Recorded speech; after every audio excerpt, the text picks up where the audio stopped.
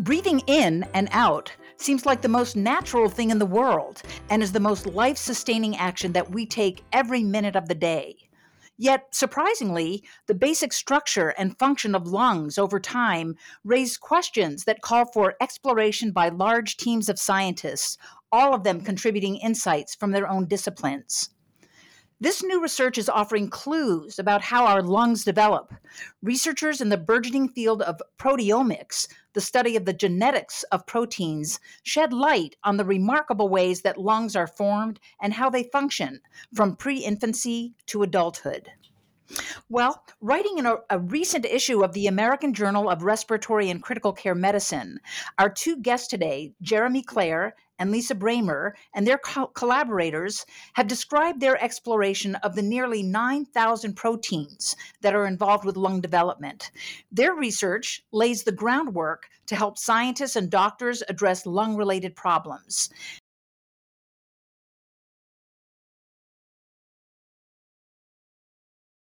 These are of special concern for premature newborns who have not yet developed lungs that are mature enough to greet the world. Jeremy Clare and Lisa Bramer are researchers at the Pacific Northwest National Laboratory, where they studied the genetics behind the development of lungs. Jeremy and Lisa, welcome. Thanks so much for having us. Jeremy and Lisa, I found your article about lung development very intriguing from many angles. But before we jump into your research topic, I'd kind of like to envision where you carry out your research. You know, my image for research settings are university campuses that have labs that are populated by faculty and postdocs and graduate students. But I know that our national labs are another vital venue for basic research. And so as we start out, I was wondering if you could briefly describe your research setting. How similar or different is it from a university setting? Yeah, I mean, when I think of a national lab compared to a university, there are a striking number of similarities. I think one of the fundamental differences is that national labs tend to have the staff and cutting edge instruments to answer sort of bigger problems than might be possible in academia. So if I were working at a university, the amount of collaboration that I do compared to what I do at a national lab would be much less. I have access to people, right, who computer software developers or biologists or chemists or you name the field and someone exists where we work. That's so cool. It sounds like a really stimulating and wonderful place to work. That's great. Let's get to the project itself. I know that it's all about lungs, and your team has used this cutting edge approach of proteomics to go beyond our understanding of the development of lungs in mice and to actually use work on lungs of humans. And then it sounds like you have like a tremendous amount of data from all of this mass spectrometry. And that must have taken weeks or months before you performed these analyses, when you were performing these analyses by hand. But it sounds like with your collaboration with Lisa and other bioinformatics professionals, you've been able to really speed up that process. And so I'm wondering now, as you work with proteomics, what is the bottleneck, Lisa? Is the analysis still sort of the slow step, or has the influx of using these complex analytical techniques really sped up the whole process of your research? Yeah, I think that previously, to be able to identify proteins, those techniques have been well established. What's been difficult in the past is having appropriate algorithms to actually be able to quickly identify proteins or biomolecules of interest. And so, as statistics and data science have really matured to do things like machine learning, or you probably have heard of artificial intelligence, these types of algorithms really have helped speed up our time to discovery, along with advances in computers and how much data they're able to process at once. I see. So it sounds like that these sort of advanced analytics have really been fundamental in terms of allowing these different onomics types of fields to progress as rapidly and as productively as they have. Yeah, most definitely. And, we've had a lot of these algorithms around. They've just not always been applied to fields like proteomics.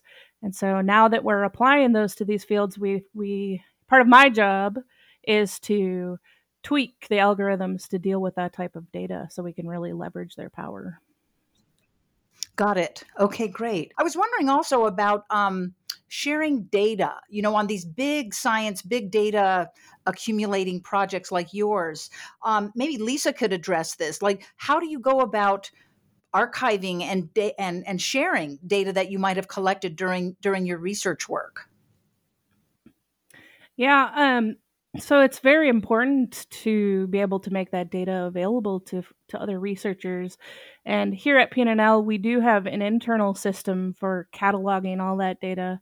But as we get ready to release publications and working with this consortium that Jeremy has mentioned, right, it becomes really important for us to be able to bundle the data, particularly at the level where other researchers who don't have the expertise can actually do the analysis. So after it's gone through these processing steps, we'll release that package of data with the publication often, or it can be deposited into a repository online where other researchers have access to go download the data and look at it themselves.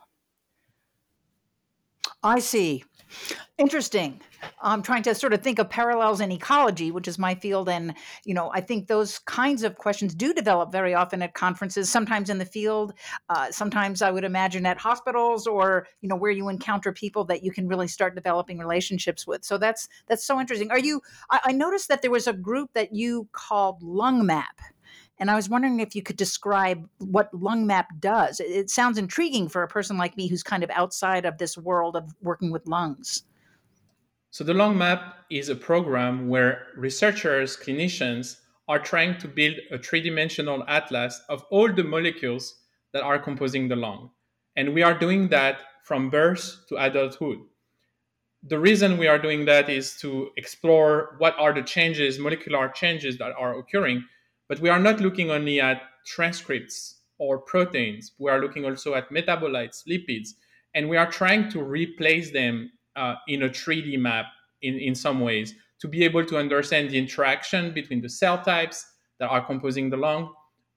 We are also trying to understand the interaction between the different molecules that are composing the lung. And that will help future researchers to develop new hypotheses. And again, the Lung Map is putting all the data generated, and there is imaging, omics data, there is genetic information. Well, there is no genetic information. Sorry about that. For the protection of the privacy of people. So there is images, there is molecular images, omics datasets, and in a wide variety of cell types, different scales. It's really a rich resource that we are trying to build for the lung biologists, researcher, and doctors. That's fantastic. I love that integration between basic biology, what you guys are studying, with a sort of clinical applied sense of how these data, how this information, how your new understandings can actually be applied in a clinical setting. So I think that's fantastic. Yeah, if I can just interject briefly. Yeah, sure. Please go ahead. So, one of the reasons I'm passionate about the type of work that I get to do is, like Jeremy was talking about, this consortium exists, and the end goal, the better we understand the lung or other organs, the better that we can design therapeutics, right, or medicine to treat different diseases. I guess Jeremy can correct me if I'm wrong, but the more we understand, the better we can target when somebody has something wrong with that organ and understand how to appropriately treat it. Sure. I mean, I think that's the hope, isn't it? And, it's funny, I just became a grandmother for the first time of last month, and the baby was born prematurely. And one of the big concerns was about the development of this, our little granddaughter's lungs, and whether they would sort of develop on time or not. And so I was thinking about your research, in the context of how this might help guide physicians to be more aware of lung conditions of prematurely born infants or just infants in general, and kind of wondering about that connection between basic research and applied applications of it, how long that, I don't know, lag time might take for your your results to be translated into sort of clinical applications, if you have any idea of that? It's very interesting to think about premature births because the lungs of the babies are exposed to air too early during their development.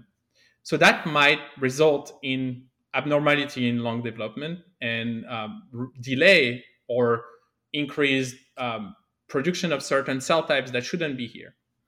And one thing that we have tried to do in that specific paper is to try to use tissue to predict the developmental age of the lung. So what Lisa did, she used machine learning strategies from the proteomic data that we got to try to predict what was the developmental age. And that prediction was pretty accurate. So let's say we have a kid that has a developmental delay. It's really hard by just looking at the kid to know what is his stage in development. But by doing a small biopsy and using a proteomic approach, we could potentially evaluate at what point of the development the kid is and try to help him uh, continuing his normal development. So this is one thing I wanted to say. And another thing is to be able to understand all those mechanisms of development.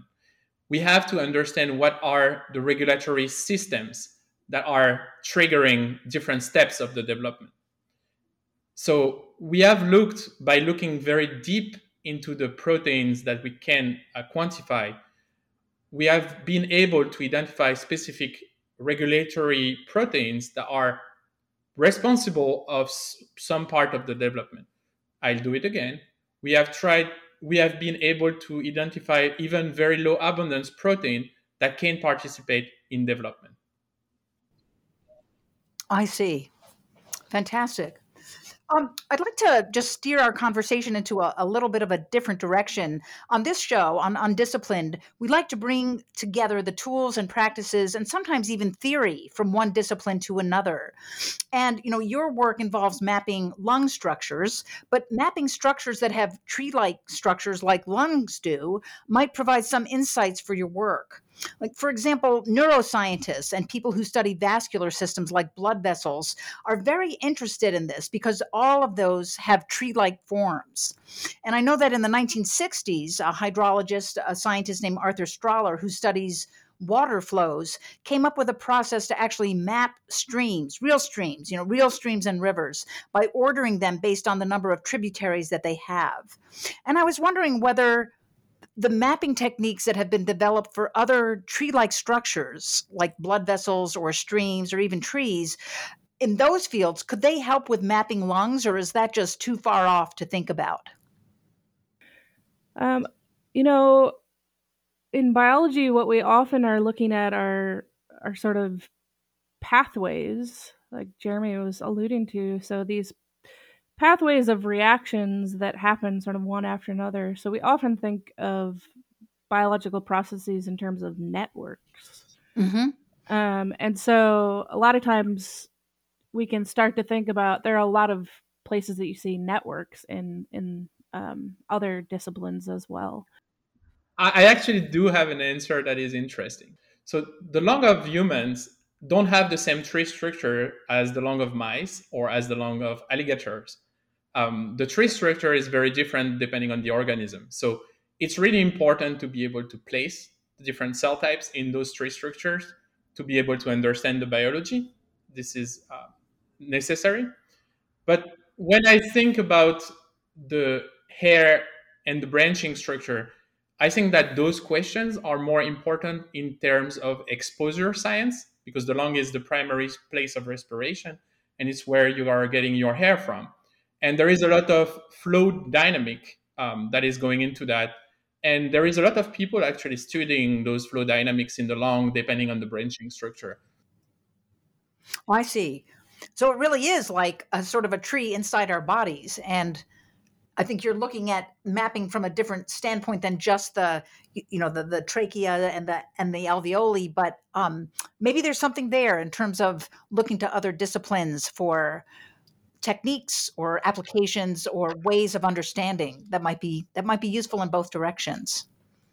Yeah, if you think about like a pollutant exposure, Depending on the size of the particles and the flow dynamic that is going into your lung, the particle may land in different part of the lung. And understanding that flow dynamic is helping to figure out what part of the lung you should study when you're looking at certain type of pollutant or nanoparticles or any other thing that could be harmful. I see. I see. Um, I'm wondering, Jeremy, if you could just briefly summarize sort of the take home message or messages from this paper, and just sort of to let me know and let our listeners know, what was it that you really found out? So from that specific paper, we found that the development is something that is ongoing not only from birth to like 1 year old, but is going beyond that time period. This was something that was known already, but we've been able to partition the different steps of development further than what was done before.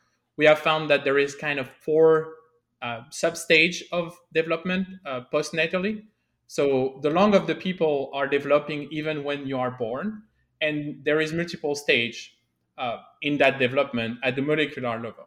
This is one of the very important finding of the paper. The second one, which is very important as well, is we've been able to quantify the different regulatory processes that are changing during those different steps of developmental process. Uh, Another important take-home message is that we've seen a very big change in the immunity between birth and adulthood, or in that case, we looked up to adolescence, teenage time. So we've seen big changes in the immunity and the immune system that is resident in the healthy lung between birth and 8-year-old, 10-year-old. And that's really important because when you think about pulmonary diseases, and we know all a lot about them these days because we are in the middle of a pandemic, not all the same age are responding the same way to the disease. And this is due most likely to the fact that the immunity of the lung of a baby are very different to the immunity of a lung of a 2-year-old, and very different from what is happening in the lung of an adult. Interesting. Very interesting. That's fantastic. You were really able to quantify that and nail that so that others can build on it. And that kind of leads me to my next question, which is, what comes next? How do you determine what comes next? Do you go to meetings or retreats and plan out your next move at conferences, or do you do this over beers, or is it very clear what the next question is? How would you describe how you decide to move your research further? And I'm kind of interested in the answers of both of you. You, Jeremy, the biologist, and you, Lisa, the statistician. So in that specific work, for now, we have looked at one scale. We took a piece of tissue, we dissociated it, and we look in depth at what are the changes that are happening in the molecules. But now we need to understand if those changes are coming from a single cell type or from the different cell types that are composing the lung. The lung is made of at least 40 different cell types. And you can imagine that the signal you get from a piece of tissue is not the same as if you were looking at the fine alveoli structures or if you were looking at the airway structures. So understanding the spatial differences that are happening in the lung is something that all the members of that consortium we are working in are very interested in, and understanding how the different structures are talking between them. And there are sometimes multiple cell types that are composing a tissue structure that are achieving a function. And we need to understand those interactions between cell types, between tissue types, and between the different organs even inside the body. I see. That's very clear. Lisa, what would you say kind of your next challenges are if you're choosing to stay? I mean, you've got lots of other projects with influenza and terrestrial carbon and other kinds of work that you've done, you've contributed your statistical knowledge on. But would you be interested in staying on with this lung project and providing your expertise to this particular group? Yeah, as a statistician, my skills are often needed by many people. So I get a nice wide variety of folks to work with, but certainly projects like this that are in human health are of particular interest to me, as I feel like I very clearly can see the path of how what I'm doing might make a difference and an impact to better society and people's lives. So, for me, it's, yeah, finding opportunities to continue to work on projects like this. And also, as I think about what's next too, is what kind of new statistical algorithms and methods can I be developing to help folks like Jeremy make the next big biological discovery? And so, part of what I do from day to day too is I work with and collaborate with people like Jeremy, and I also work on projects that are solely focused on statistics and how we can improve those things as well. So that when Jeremy and others have interesting questions, we can help as best as we can answer those. That's fantastic. I love that collaborative ring to what you're talking about, which is not only are you helping Jeremy and his colleagues in biology understand what they're curious about, but you're also working and pushing forward the field of statistics and bioinformatics. It sounds fantastic. I have one last question for each of you, and that is, especially for our younger listeners in the audience, I'm wondering what advice you might give to those who might want to study in this field, either lung development or statistics and bioinformatics, wondering what you might tell them in this. I mean, it seems like such an exciting place to be at this point in proteomics and in understanding these fields. What advice would you give them? Like if you were talking to a young woman, an undergraduate or a young graduate student, and they were looking at you going like, Lisa, I love your life. I think what you're doing is so great. What would you tell them in order to, help them move into your position at some point? Yeah, I think one big piece of advice that I would give younger folks is to really be curious about everything. And so, I didn't go into statistics knowing that I actually wanted to be a statistician. I went into it sort of by happenstance, saying I'm good at math. And I was just curious about what it is I could do with statistics and how I might be able to make a positive impact. And so really being curious and open to possibilities. And I will say it's not always been a very, straight, direct, and easy path. And so understanding that you're not always going to be good at everything that you first set out to be. So, for example, for me, when I first started, I really hated computer programming, and that is essentially mostly all. It's mostly all that I do now, right? And I've gotten to be very good at it. And so, being curious and not letting things that you need to improve and learn stand in your way. That if you work at it, you can get there. And so, for me, the biggest driver of what I do is I want to know that something I'm doing is helping society and people move forward a little bit better than they were today. And finding a niche of a place where you're able to do that is, where you're able to feel like what you're doing matters is probably my biggest takeaway. I love that response. That was perfect. Thank you, Lisa. That's great. Jeremy, what kind of advice would you give to those who want to study in your field? So to those who want to study in my field or in any field, actually, I would tell them to be perseverant, because sometimes something is not going the way you want, and you will have to redo an experiment 20,000 times for it to work.